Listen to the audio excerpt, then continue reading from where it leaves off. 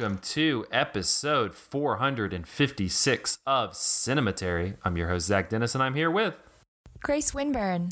Michael O'Malley. In today's episode, we're going to be talking about movies that we saw this week in part 1. And in part 2, we will continue our Young Critics Watch Old Movies series with 1962's Harakiri. We will not be performing Harakiri, though. We will continue to do Cinematary after this. It was discussed. We'll just and be like voted that on. first guy in the movie where we're just trying to get money to do Yeah. it. We'll bring that up at the end when we get to the Patreon portion. We'll just be like, we just want your money. We don't We'll really put out our Venmos. Yeah, we're just here to get the money. All right, well, let's go ahead and jump into it. I'll start us off. I have 2 new releases that I caught. The first one I will talk about is They Clone Tyrone, which is just popped onto. Well, I think it popped on the Netflix the week that Barbie and Oppenheimer came out, which is just a very inopportune time to like come out and try to capture attention. But this is by I think this is his first feature. I think he's done some shorts, but Jewel Taylor, who wrote and directed this, and it stars John Boyega, Tiana Paris, Jamie Foxx, and Kiefer Sutherland, and it's there very much like riffing off of the blaxploitation genre, movies like that. It like even just the look of the film.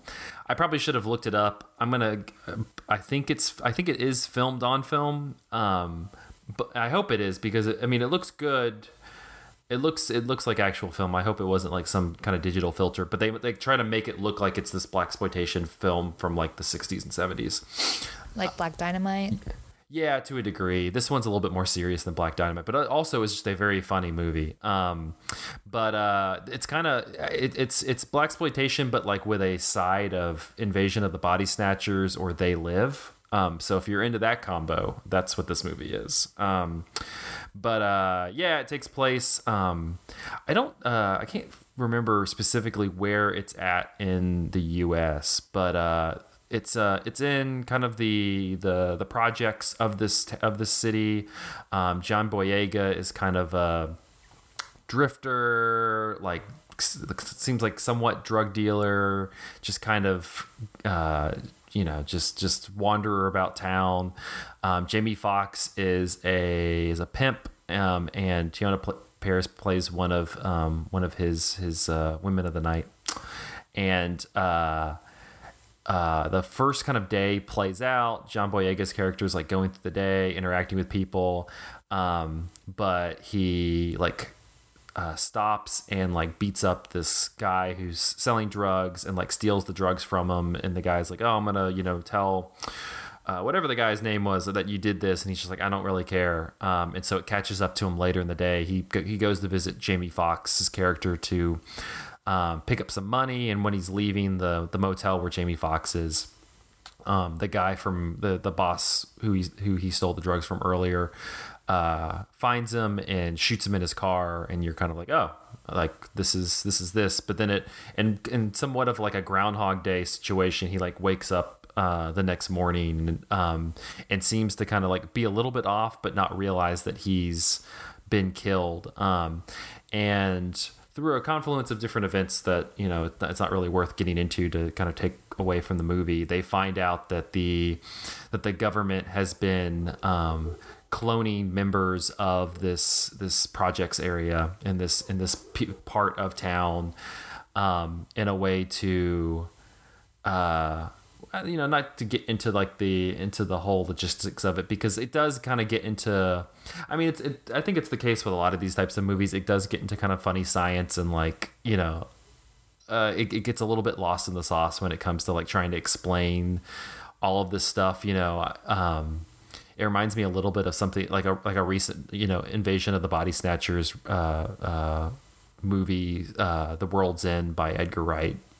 Something like that, where you just have like this cloned town that's all coming after like the 3 main characters of this movie. But the government's like, covering it up in order to test on the black people living in this part of town and run tests and like kind of keep them in line. And so a lot of the movie, then becomes them uprising against the government to shut all of this stuff down. And it plays on gentrification and a lot of different aspects of the government just not really caring about a lot of Black Americans, or just the whole point that they're kind of making is that they're just they're just kind of using them as these test subjects, and so they have to rise up against the Kiefer Sutherlands and and take them down.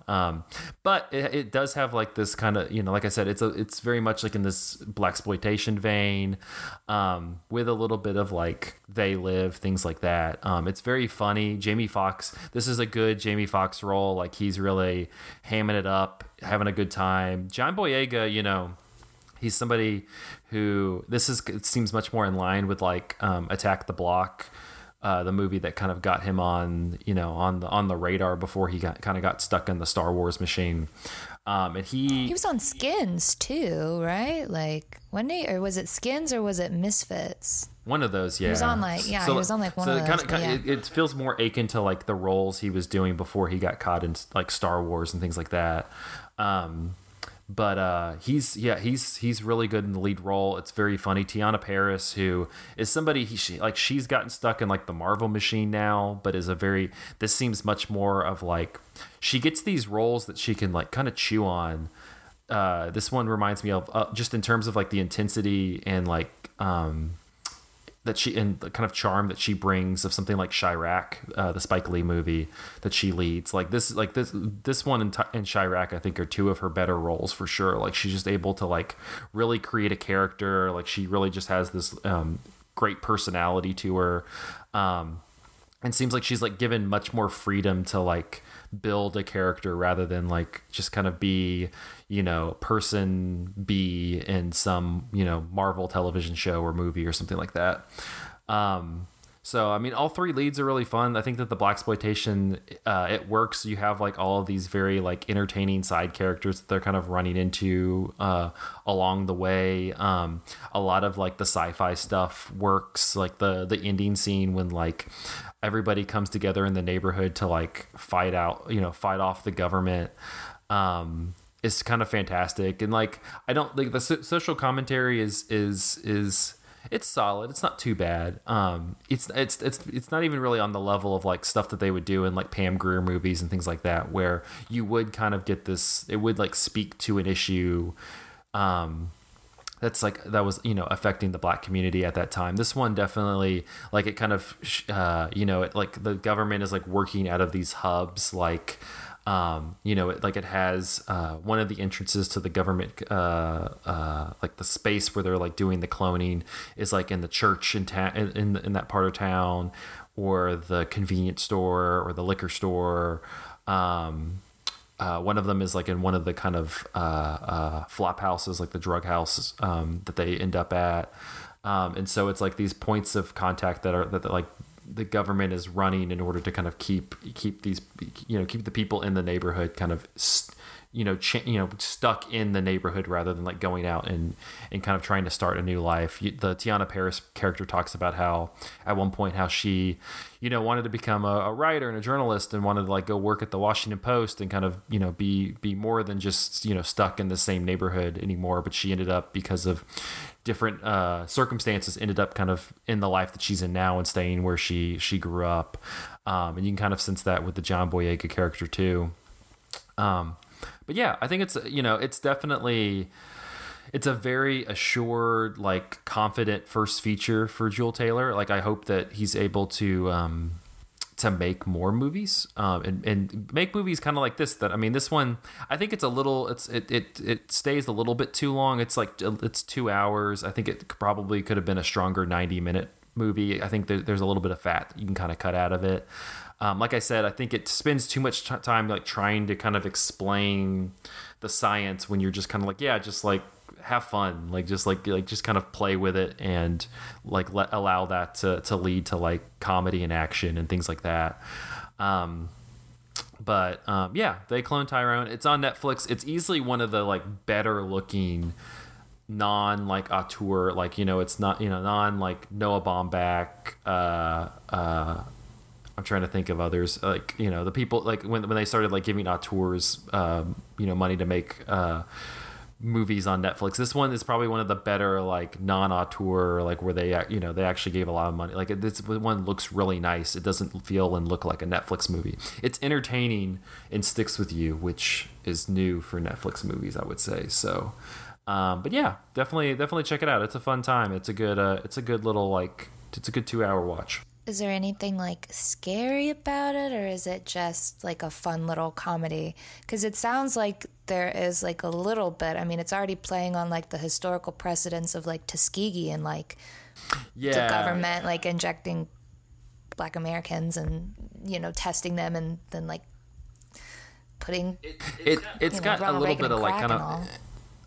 Yeah, it's got a little bit of body horror and things like that, but I wouldn't describe it as like a horror movie. It's more of like a exploitation film or like an action sci-fi film. That's why it's much more in line with like They Live or something like that. That's like less scary and more just like kind of sci-fi stuff.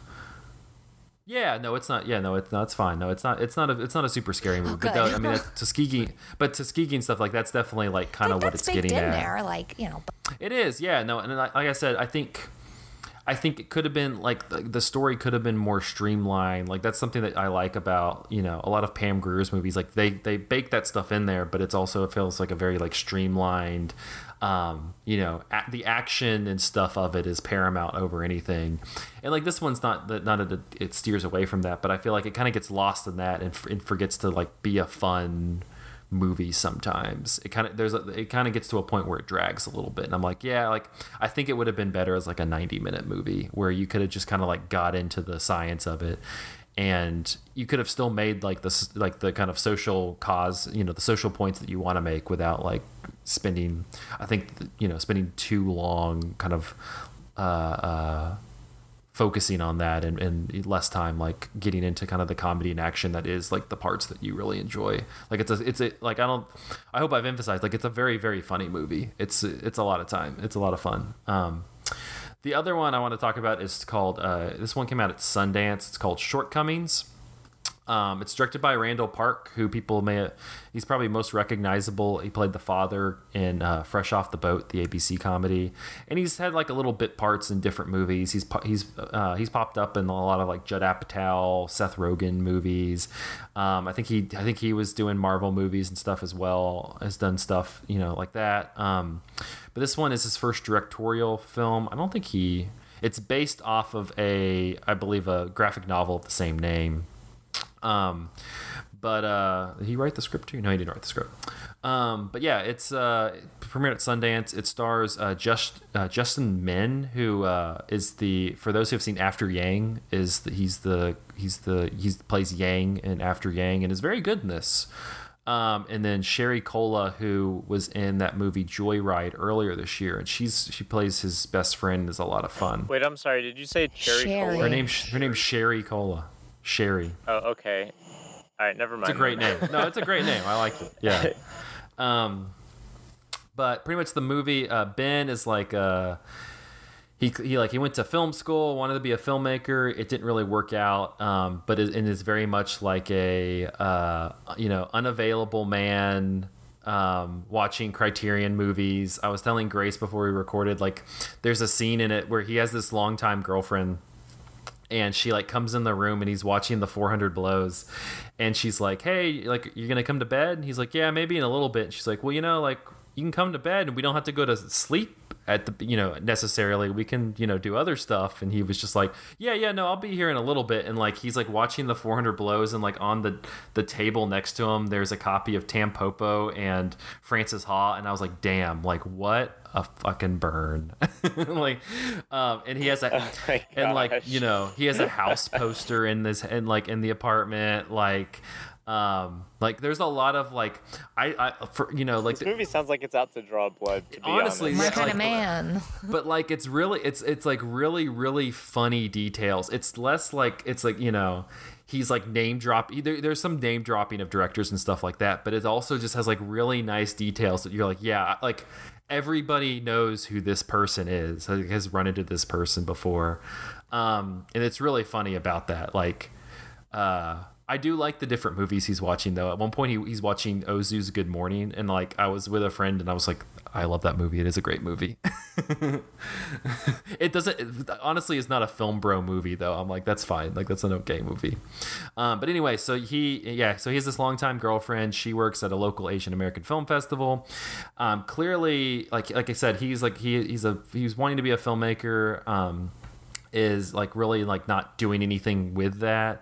His day job is like managing an art house movie theater in Berkeley, California, and his girlfriend kind of seems to be getting tired of he's very negative. Like the first time you meet him, they're at her film festival, and the first thing that you see is this movie within a movie that stars Stephanie Hugh from Everything Everywhere All at Once, and Robbie Chang, the comedian, and it seems like it's kind of like a riff off of Crazy Rich Asians, and so it's kind of like this blockbustery romance movie with these two Asian leads.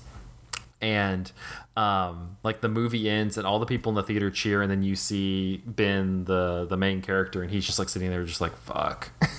And then like they go into the lobby and everybody's all excited about it, and he's just kind of like playing nice, and then he leaves with his girlfriend. She's like, what do you think of it? And he was just like, yeah, that was awful. And then they have this whole discussion about like like the movie, like her point is that the movie is good because it like is this representation, and so as you know, for him, like that, like movies like this needs to be successful with Asian leads so that then he can kind of make the movies that he wants to, because you got to like capture this like wider audience. And like at that point I'm just like, oh my god, like I've had conversations like that in this goddamn podcast. I mean, I was about to say, are you sure you didn't just watch a Cinematary YouTube I kind of felt like it was like at the beginning I was just like, oh my god, like I was like, I feel like we're like in an episode of Cemetery right now. Like this guy honestly could have, like, if he wants to join the pod, he would fit in. Except I think that we're much nicer people than he is,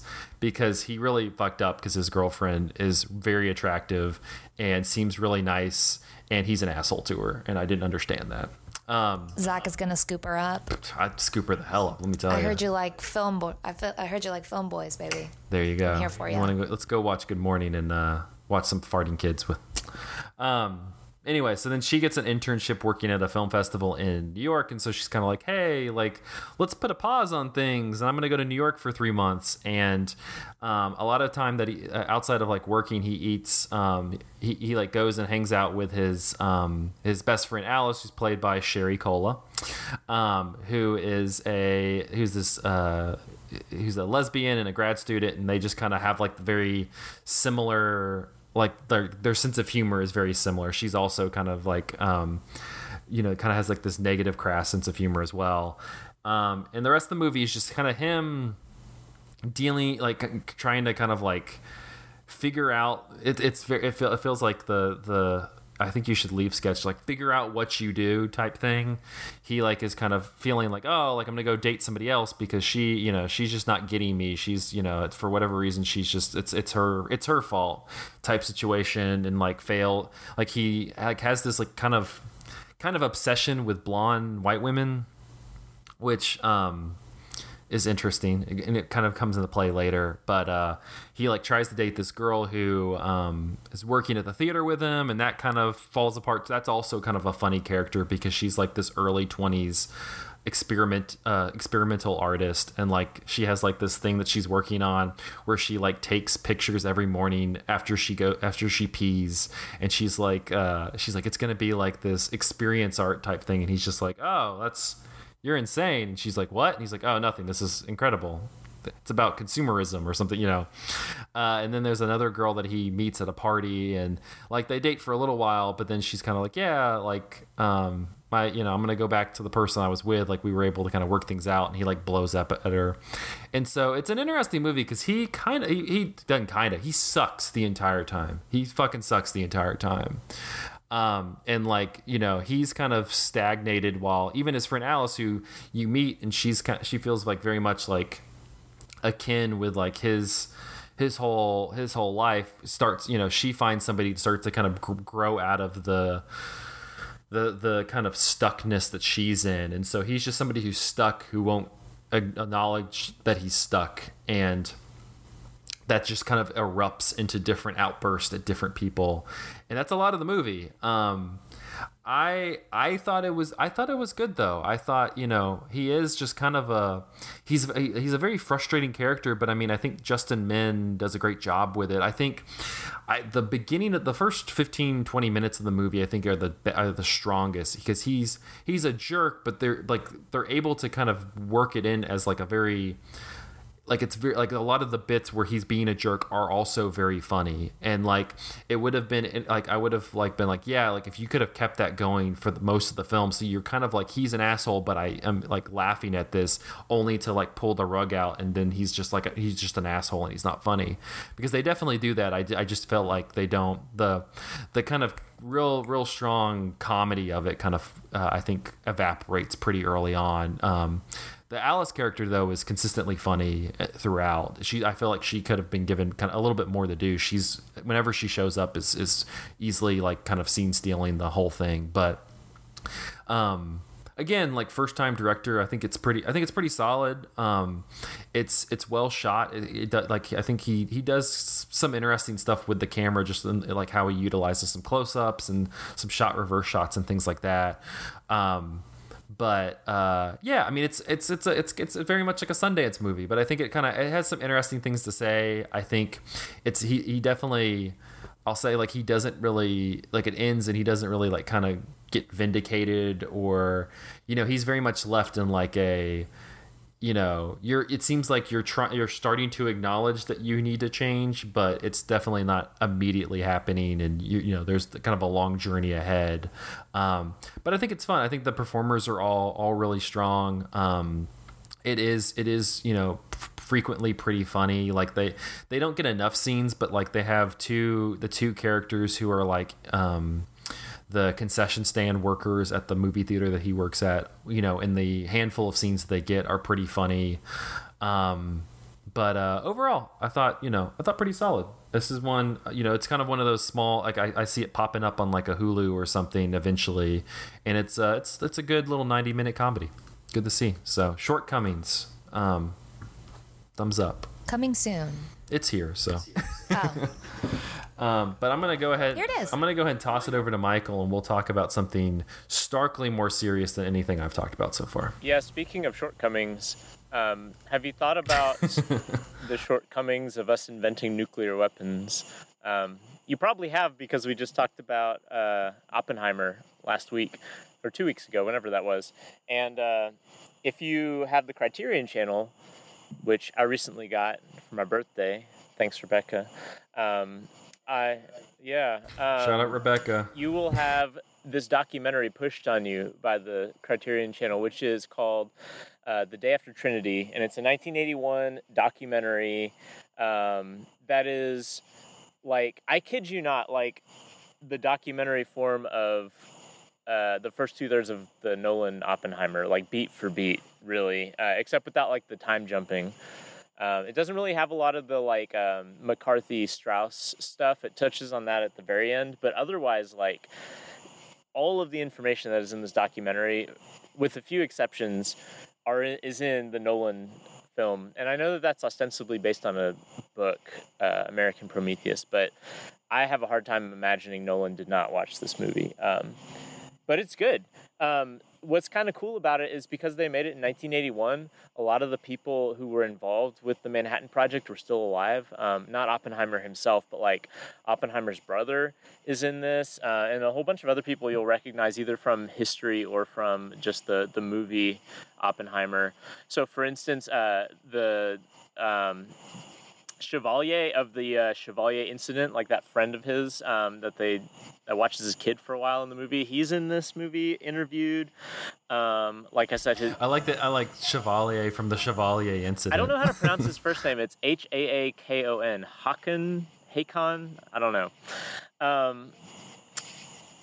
Also, well, I mean, just like a whole bunch of people. So, like, what's the interesting thing I think that this documentary does is allow you to actually see these people who worked on the Manhattan Project reflecting over the legacy of the Manhattan Project.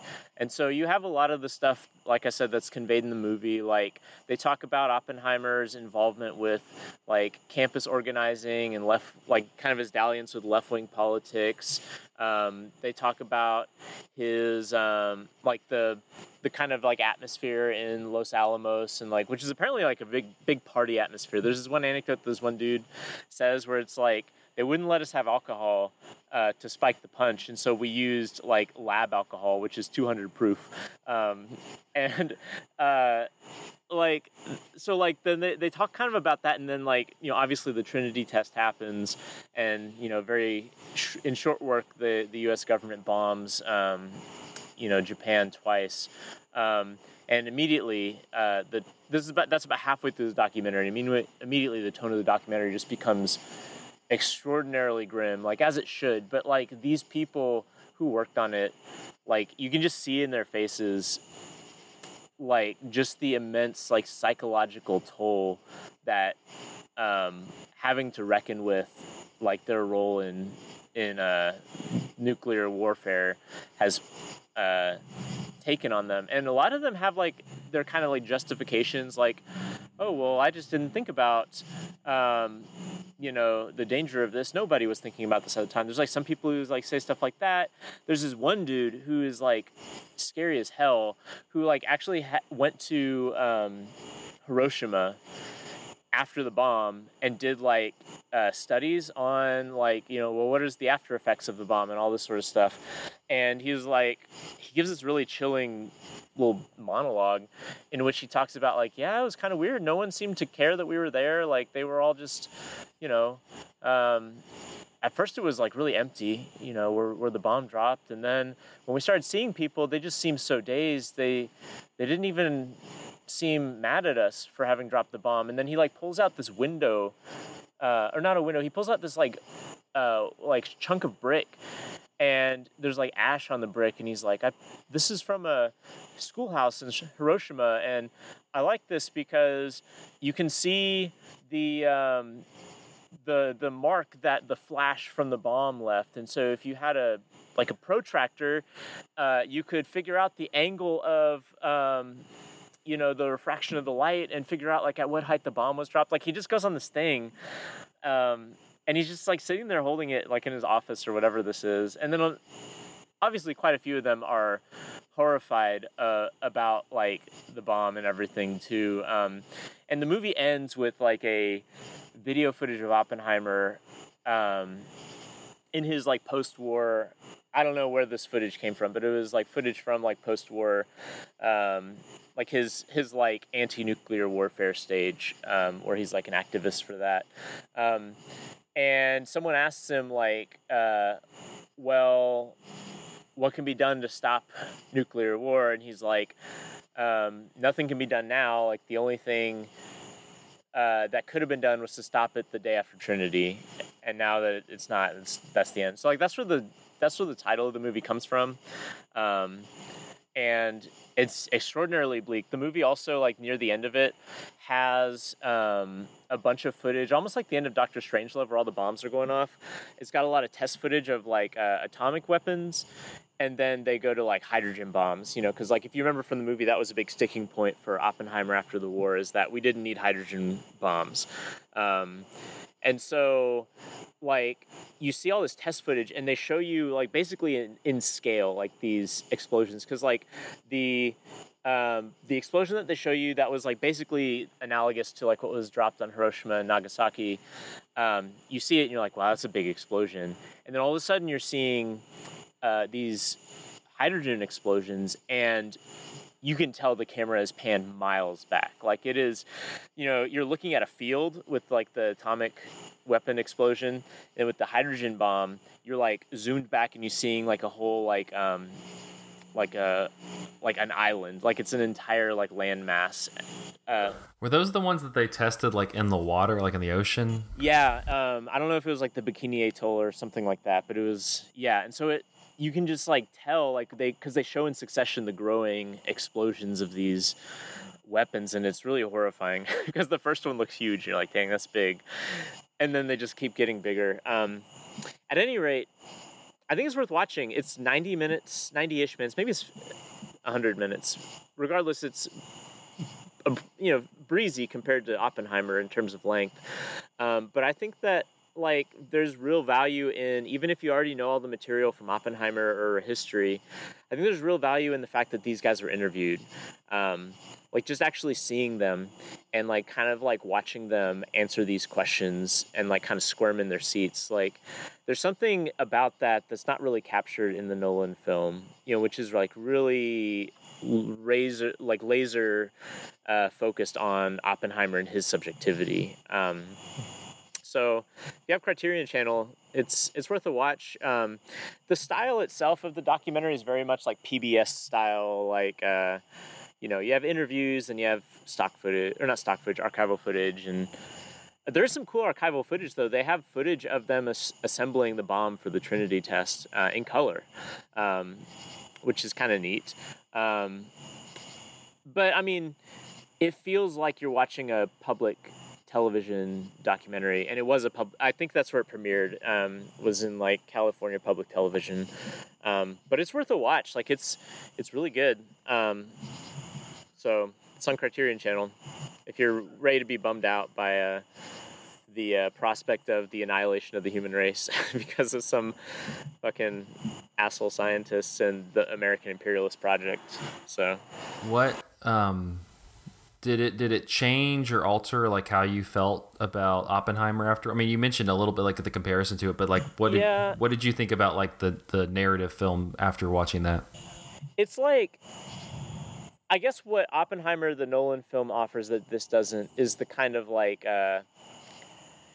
the character study element, of like Oppenheimer and his psychology, which this movie doesn't exactly capture. Like you get some of it, but I think though, like the kind of ethical stuff that the movie tries to explore regarding like complicity in the Manhattan Project and like whether or not you can pursue theory without enabling people to put it into practice, and that's all those sort of things. Like I think this movie is a much better engagement with those because it's exclusively engaged in that. It doesn't get kind of like distracted by some of the stuff that the Christopher Nolan film does. And I think that like after watching this, I wasn't like completely in the bag for everything Oppenheimer was doing, but I think like when it comes down to what no,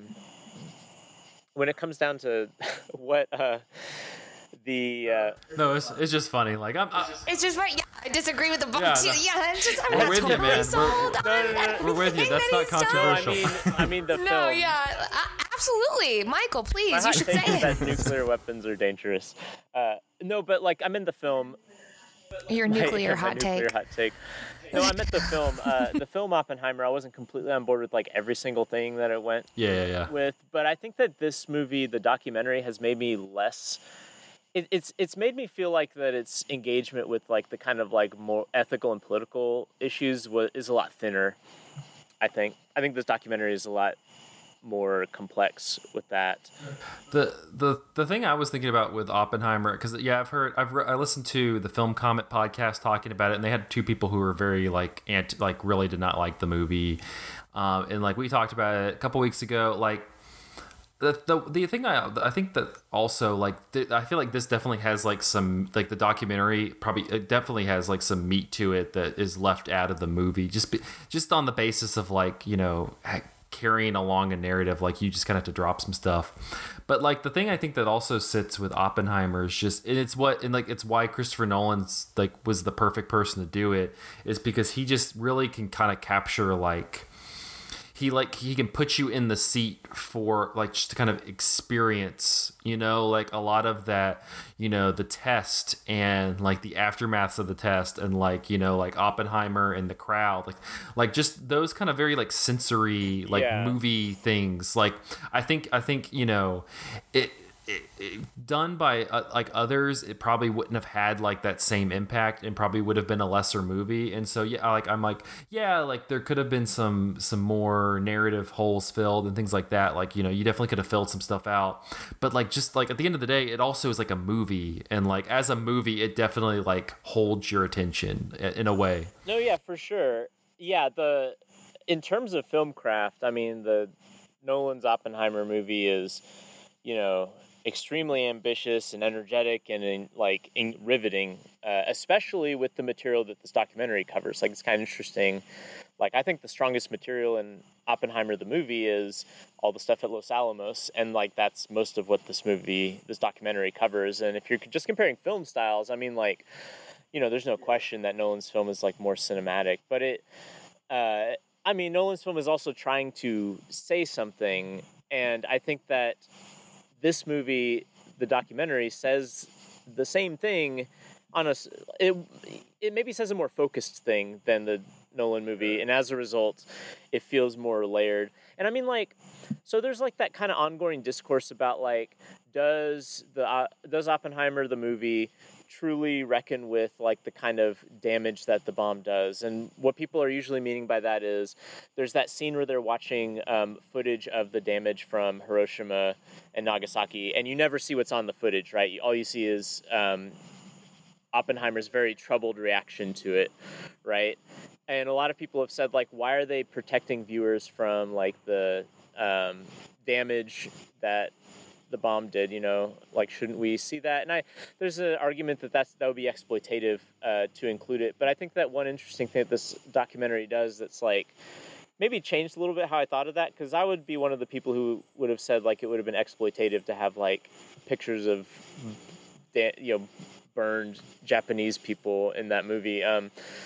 But this documentary doesn't really show. It shows a little bit of like the people who were hurt by the bomb. Like, there's a little bit of archival footage of that, but mostly it's these scientists recounting their trip to Japan, and their narrative, I think, really says a lot about not just the damage that the bomb did to Japan, but the kind of the ways in which like the West positioned itself toward that damage. And that's really interesting, and that's something that the movie just kind of glances off of. The Oppenheimer movie just kind of glances off of, and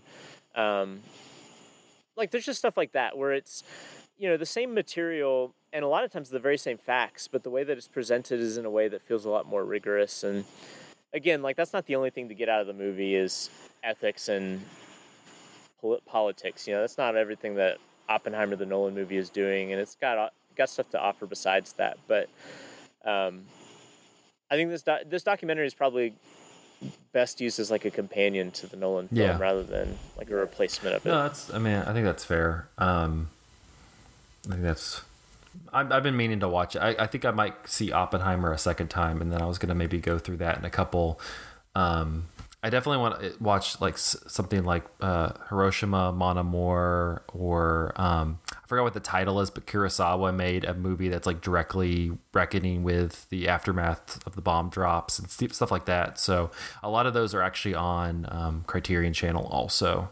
There's also a YouTube video that I'm only bringing up because I think we had something by this YouTuber when we did our YouTube cinema series, but B, it's like a feature length. It's like a 2-hour YouTube video by the YouTuber Sean, which basically walks through like a top to bottom, like debunking the idea that like dropping the bomb was anything other than like a kind of an act against the Soviet Union, basically. You know, like yeah.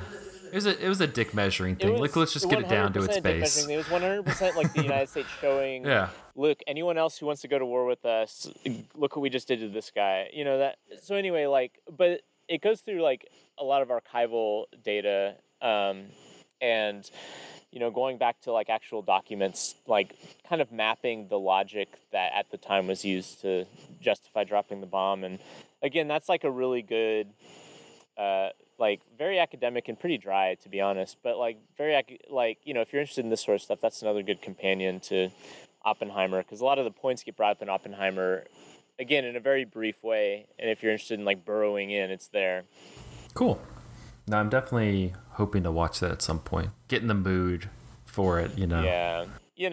Who's not in the mood to watch stuff about the Manhattan Project? I mean, I don't know. I woke up and watched the movie we're about to talk about in part 2. I woke up, and watched that starting at like 9:30 this morning. It was an interesting watch, to have like my coffee and some breakfast and be watching that. But we'll get into that in a little bit. 100% fewer samurai fights in The Day After Trinity. I'm sure there were.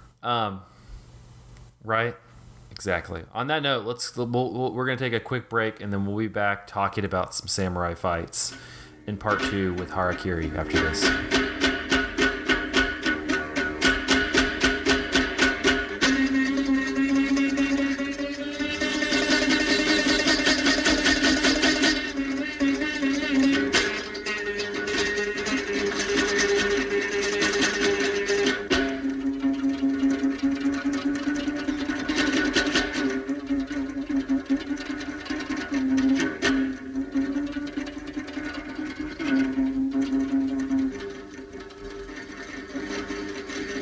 Back with part 2 of episode 456 of Cinematary. In this part, we're going to be continuing our Young Critics Watch Old Movies series with 1962's Harakiri.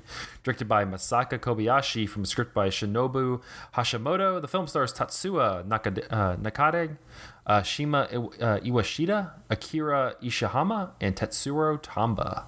Aging samurai Hanshiro Sugomo arrives at the home of Kageu Sato and asks to commit a ritual suicide on the property, which Sato thinks is a ploy to gain pity and a job. Sato tells Sugumo of another samurai who threatened suicide as a stratagem, only to be forced to follow through on the task. When Sugumo reveals that samurai was his son-in-law, the disclosure sets off a fierce conflict. When asked about the theme of his film, Kobayashi said, quote, "All of my pictures are concerned with resisting an entrenched power. That's what Harakiri is about, of course, and rebellion as well.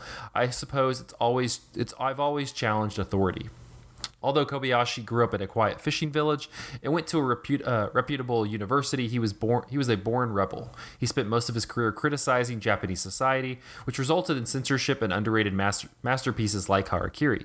In 1942, Kobayashi was drafted into the Japanese Imperial Army. He disapproved of their actions, however. In protest of the war effort, he refused to become an officer. This was his way of condemning the military class that dragged Japan into the Pacific War. As such, Kobayashi faced the dangers of war head-on and was taken prisoner towards the end of World War II. After that, he spent a year in a detention camp. Fortunately, he survived to criticize Japanese society after the war.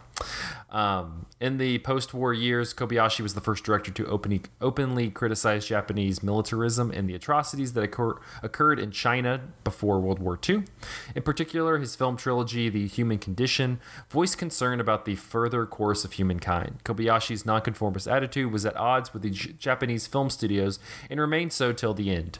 In other words, his filmmaking career was an uphill battle. His work was impeccable, though, and Harakiri was the pinnacle of it all. It was Kobayashi's first attempt at the genre, the samurai genre, but the style of Harakiri impacted film fans forever after. Presumably, Kobayashi got the affinity for nature photography from his upbringing in Otaru, a rural seaside Hokkaido town. Harakiri was characterized by low-paced camera work, shots from above, symmetrical composition, and stark lighting. At the time, Kobayashi felt that his pursuit of realism had gone as far as possible. He was ready to explore unknown territories. This freed him to take inspiration from theatrical art forms such as kabuki, no theater, and scroll paintings. Kobayashi coupled his inspirations from traditional Japanese art with old-fashioned dialogue-based storytelling. This time around, his inner rebel opposed realistic film conventions, which was further strengthened by the traditional tunes of biwa. Harakiri was set in 1630, 40 years before the Meiji Restoration in 1868, and the downfall of the, or that would be 1768 anyway, and the downfall of the Takagawa shogunate. Kobayashi chose the 1630s to emphasize that the Japanese system was corrupt before Tokugawa took power. Japan was peaceful in the 1630s. The need for samurais declined long before the Meiji Restoration. Kobayashi's condemnation of the Iyi clan symbolized something more significant. It voiced opposition against something rotten in the Empire of Japan. Something vile stunk up Japanese society before the Tokugawa shogunate, and Kobayashi saw it in post-war Japan society as well. His finger pointed at unquestioning submission, strict hierarchies, and financial cliques built on corrupt feudalist values. The New York Times in 1964 said, another grizzled, grumpy, and growling unemployed samurai of the sort that we've seen prowling around the premises in any number of post-war Japanese costume films is the hero of Harakiri, the first Shambara sword-fighting film directed by Masaki Kobayashi. But this samurai is different from most of the old warriors we've seen stomping their feet and swishing their swords in the particular type of Japanese picture that is comparable to the American Western film. Possibly, there is some significance in this drama that pertains to recent years. Some comment on the antiquated rituals and false heroics of a militaristic caste. If so, it is vague and mushy. Mainly impressive about the film are the strange plastic rhythms that move in it and the exquisitely stark photography. Mr. Kobayashi does superb things with architectural composition, moving forms, and occasionally turbulent gyrations of struggling figures in the CinemaScope size screen. He achieves a sort of visual mesmeration that is suitable to the curious nightmare mood, and he uses his actors like weird puppets in this tensely drawn mise-en-scène. You may not get much satisfaction from the tortured human drama in this film, but you should get an eyeful graphic exercise. I don't think I'm always struck by the amount of times that the New York Times is just off. Yeah, no, it's Bosley Crowther. He's a fucking terrible film critic. Is it the same guy each time? Yeah, for the most part, Bosley Crowther, like, he's just fucking terrible. Like, he's just not a good film critic. That's welcome. Like that. I'm just gonna make that stand. He's just not. Bosley Crowther is a terrible film critic. This man's still alive. Is this a Henry Kissinger situation? I don't think so. Hopefully he's dead. Hopefully he's dead in the ground, clutching the jazz singer or some shit. Oh my gosh. Anyway, let's jump to Harakiri. Yeah, Grace, I'm gonna start with you because you were talking a little bit before we turned on the mic about like, you've seen a number of samurai films, but it's been a long time, and so this one was kind of you jumping back in, which is a very interesting one to jump back in with. So I have definitely been exposed to. I have memories seeing Hidden Fortress, Seven Samurais, and Hojimbo. But when I signed up for this episode, I knew immediately. I was like, okay, I want to watch a samurai movie, and then I want to watch this. So that's what I was telling you. I watched Lone Wolf and Cub, Sword of Vengeance, because it's on HBO Max. It's free. Let's watch a samurai movie. I'm not super familiar with the conventions, any of the lore. I'm not familiar with the history. So watching that, that came out in 1972, so 10 years after, right? Because this was 62 for Harakiri. So totally different.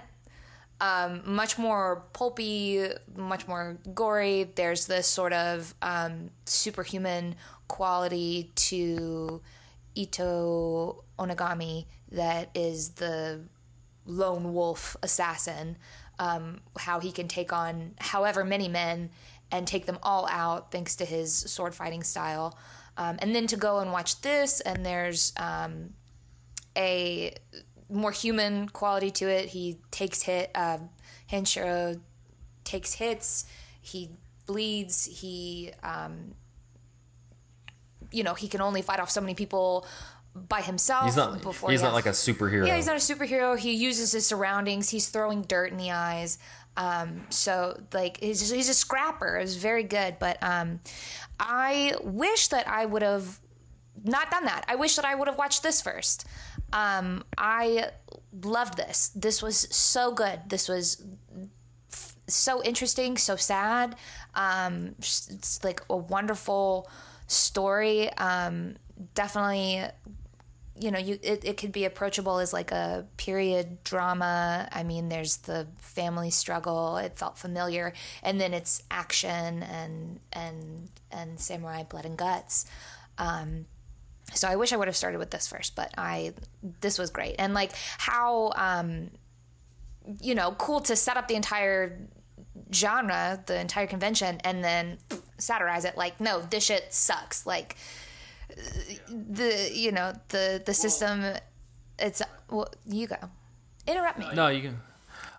No, like it's interesting. Like also like as a, the samurai films are always it has a comparison with like Western films and things like that. So it's kind of interesting as like this. It doesn't work necessarily like with like Westerns you have like very traditional Westerns, but then you have like John Ford, who is probably like most synonymous with them, then making like almost like anti-Westerns with like The Searchers and Liberty Valance and things like that, where he's like commenting back on like his work to a large point. Even like more modernly, like Scorsese with gangster movies, like he made all these very like these are the gangster movies, Goodfellas, Casino, stuff like that, and then is making stuff like The Irishman, which is like kind of like a revisionist to a degree. And so it's interesting with Kobayashi, who like this is his first. Like it's not like he's not somebody like Kurosawa who like had like a long history of samurai movies and then like comes and like makes a kind of an anti-samurai movie. Like it's kind of interesting that he was able to pick up the genre and like and make kind of a response to the genre in general, like with his first movie and with his main character. Yeah. Michael, what did you think of the movie?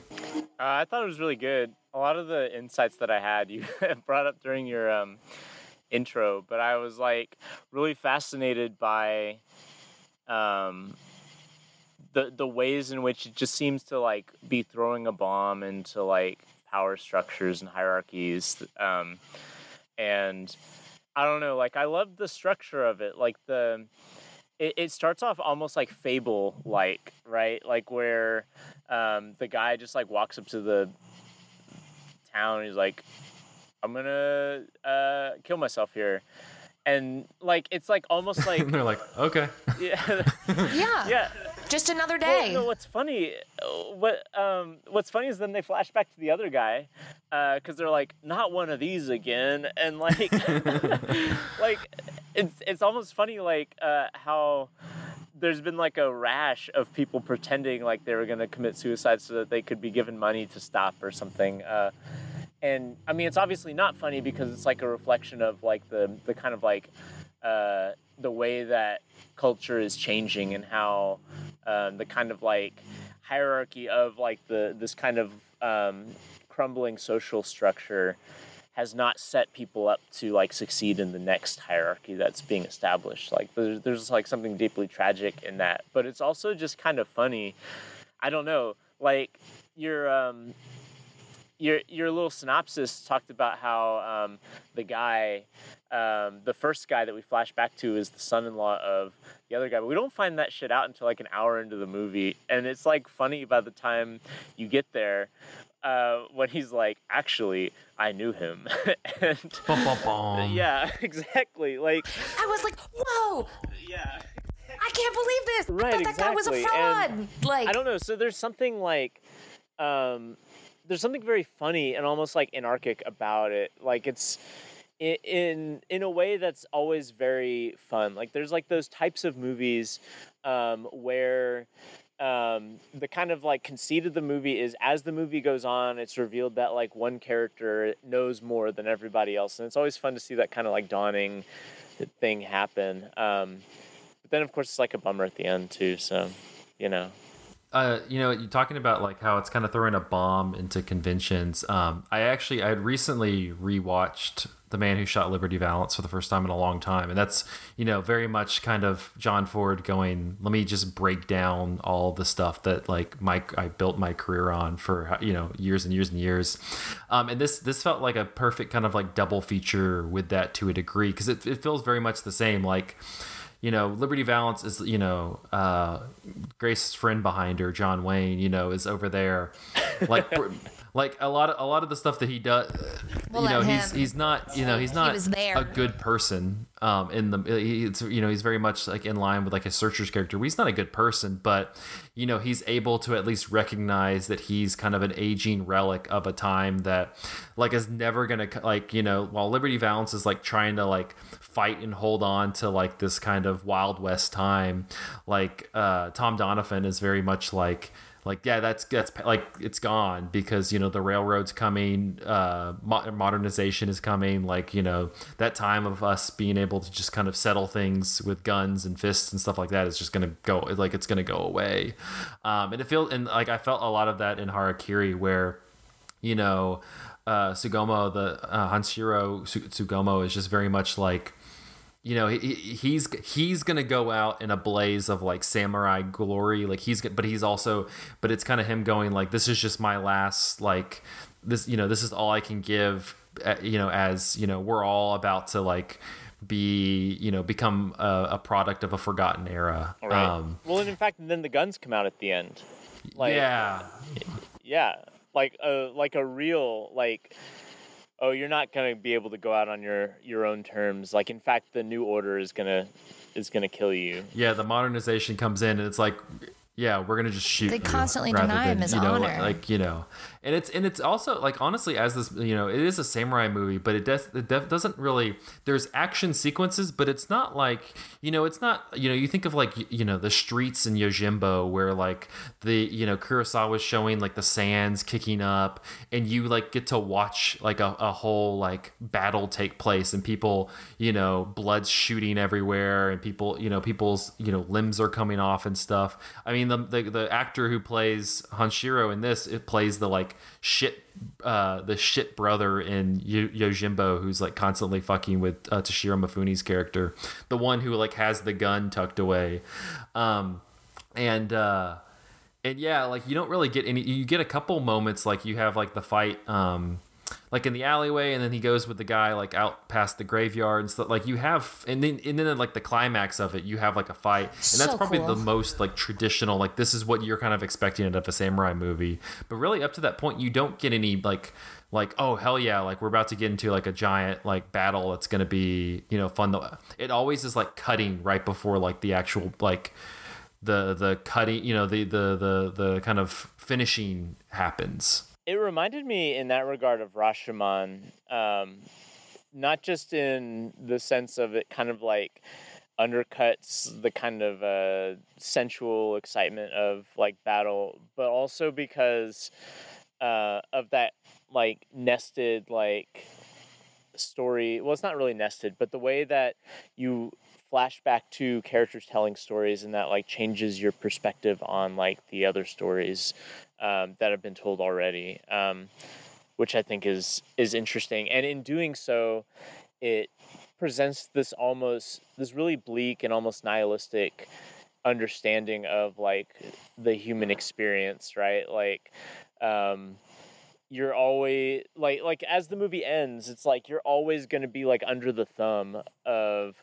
the, you know, people who don't care about you, and their decisions that they make are going to have collateral damage that you like will be affected by, but they don't care about at all, you know? Because like the entire reason that the first guy in the flashback comes is that like his town has been like the governing system of his town has been abolished, right? Like, and so there's just like social disarray, and he comes to the town, and they clearly like don't care at all. They're like, oh, there's been so many of you guys like who are just like poor and pretending to commit suicide. Like, we're just gonna force you to die. We have to set an example. Yeah, exactly. It's like we have to establish the new order right, now. And they don't, like, this is how we deal with this. They don't care about the extent to which that new order is creating this onslaught of people trying to commit ritual suicide.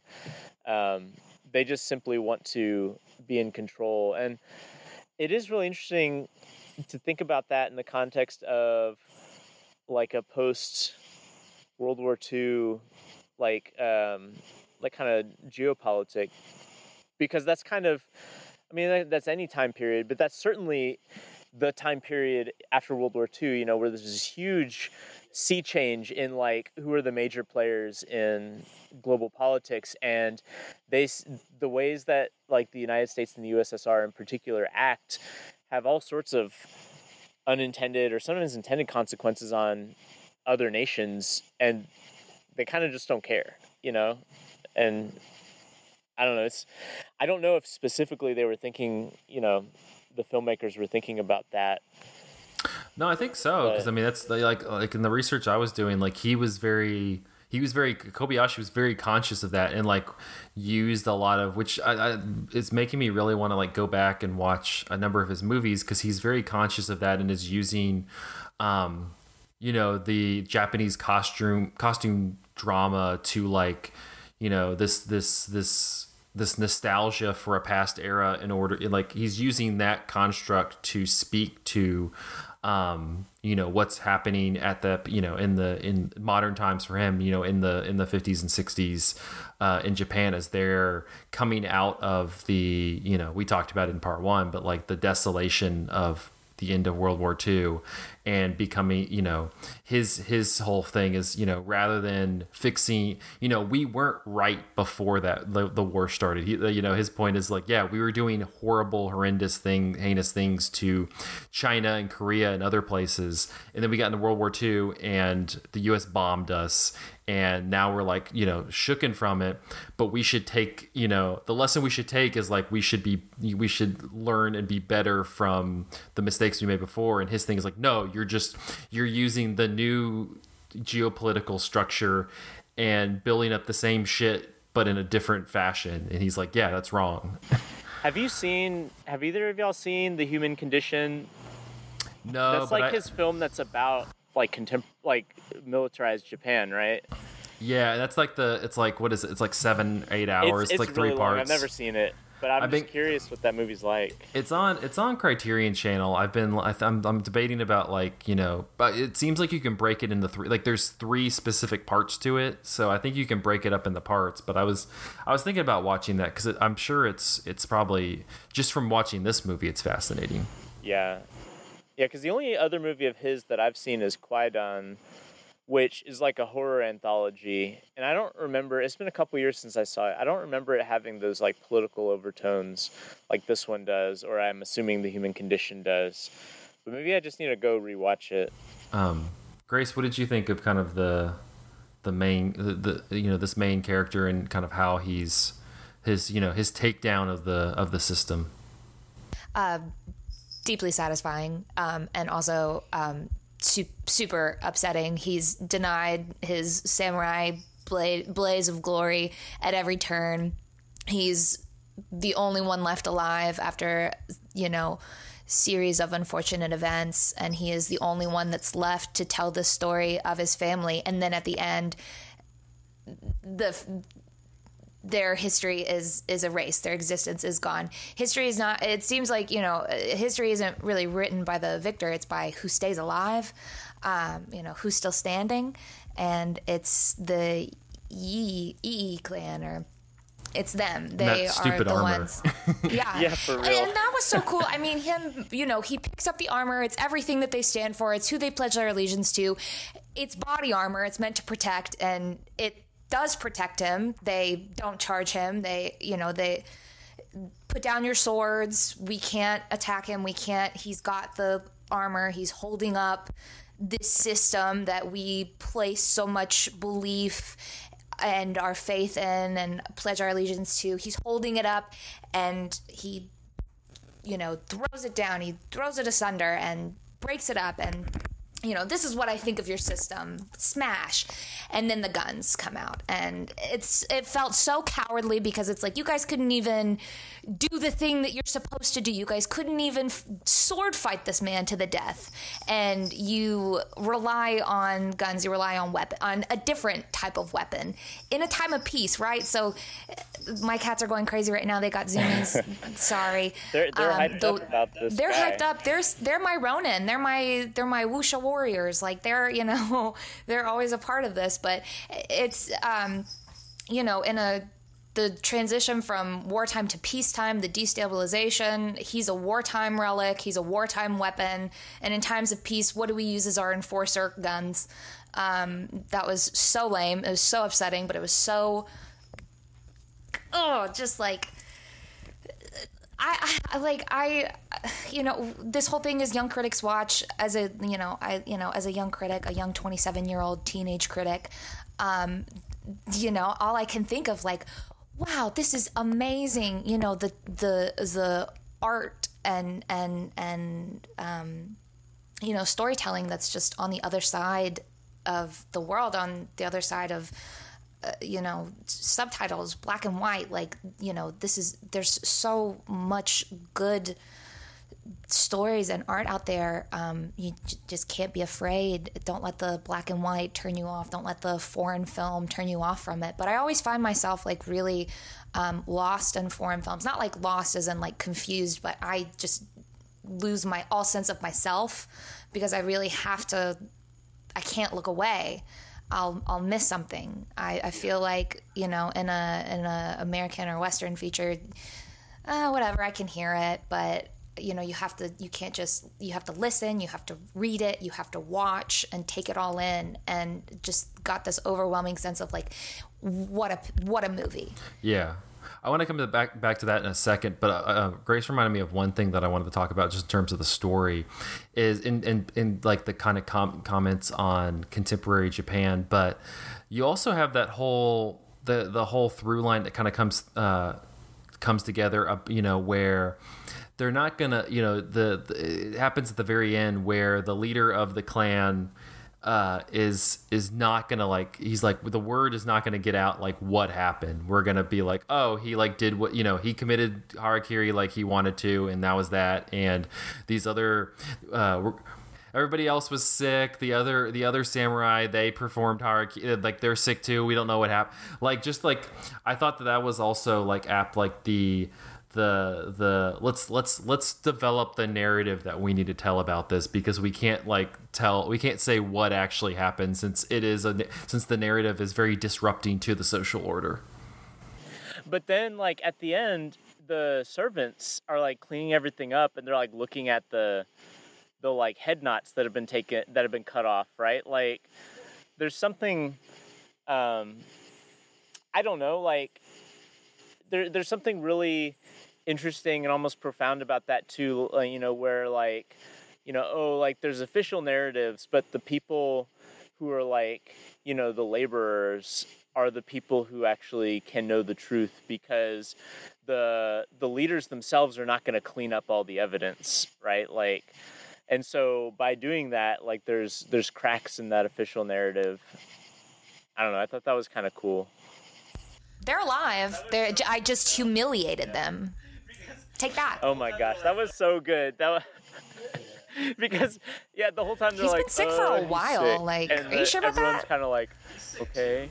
Interesting. Yeah, That's crazy. like, Right. He's sick too. I like the third. No, he says the third guy, and he's just as like, he kept give me a naming minute. people. I'm like, wait, no, like, sidebar. Huh? You know these people by name? How do you know them? Why these three people? That was so fascinating. It's just these little like hints at, him like slowly revealing his hand. Yeah, you mentioned Michael earlier. You mentioned Rashomon. This one, it's very different in terms of structure, but in terms of kind of like bouncing between like the past and the present.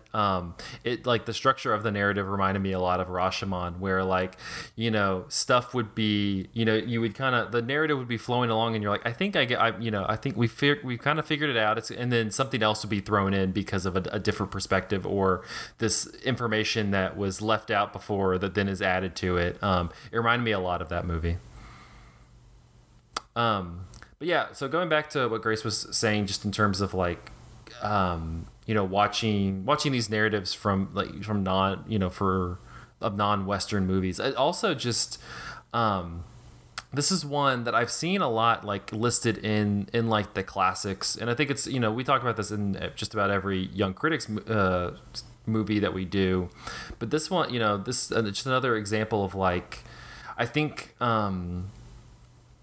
You know, this is something that I was thinking about when people were talking about the joke in Barbie about like The Godfather, about like it's The Godfather is very very much like one of those movies that it has all of this stuff, this narrative around it, and like you watch like the actual movie and then it's a good, you're like, yeah, like I understand why it like has this, you can debate whether you feel like it's, where it ranks in terms of, great movies, but you're like, it's worthy of like the discussion. It's, it's the same with like when they get into it with like about like Citizen Kane and stuff like that. But like, this one, like, I don't know, like it was another realization, like while watching this, is just like, I think sometimes we don't approach like the classics that we see because we're just like, we've either seen so many references to them in other things and we kind of feel like we know.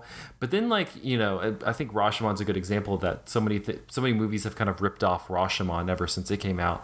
But like this one, it's just like a reminder of like this. I understand why this is a classic. Like this is like there's a reason it's so good. Like the use. I don't think we talked about it, but the use of like how Kobayashi like uses space in this movie, that house where the E clan is, like just those. You said the theatricality and stagecraft, and like that house is so cool.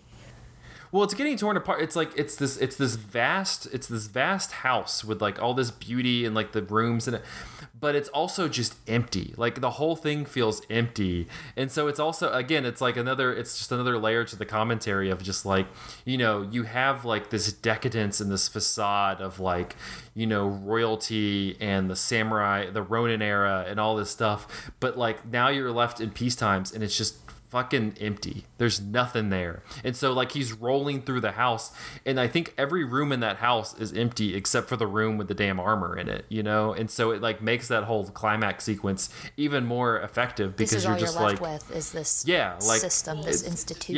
Yeah. Well, it's just you're just kind of upholding, like, what are you upholding now? Like, it's just, you have this empty house. Yeah, the house comparisons, like from that one to the what they lived in the time of, in the flashback, to the crappy little hut that they had to move to like the little bit bigger house that they lived in as a family, but it's still pretty bare and you can see through. Like there's not a lot of walls up. You can see everything. I thought that was interesting. Like everything in the clan house was like sectioned and partitioned, and you have to find your way through.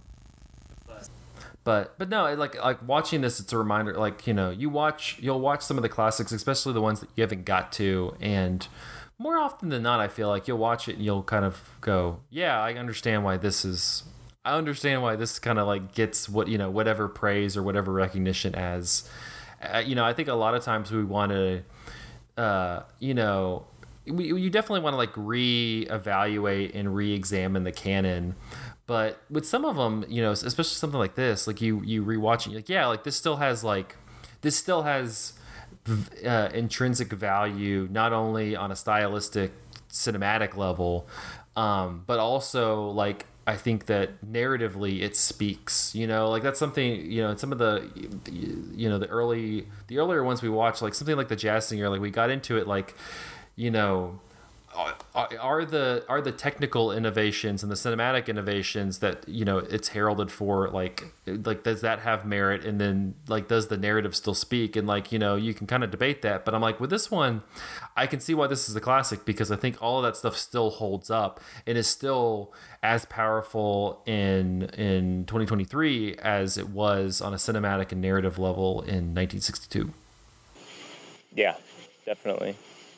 Have any of y'all seen, this movie was remade in like 10 years ago maybe? Yeah, Takashi Miike made it. It kept popping up. I kept trying to stream Harakiri, and it's like, Harakiri, Death of a Thief or whatever, and it's like, leave me alone, I want the real deal. I do kind of want to watch the Takashi Miike remake. He's like he's not just some sort of like fly-by-night dude. No, like he's... Yeah.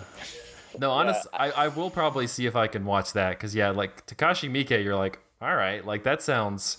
There's going to be some blood in that one.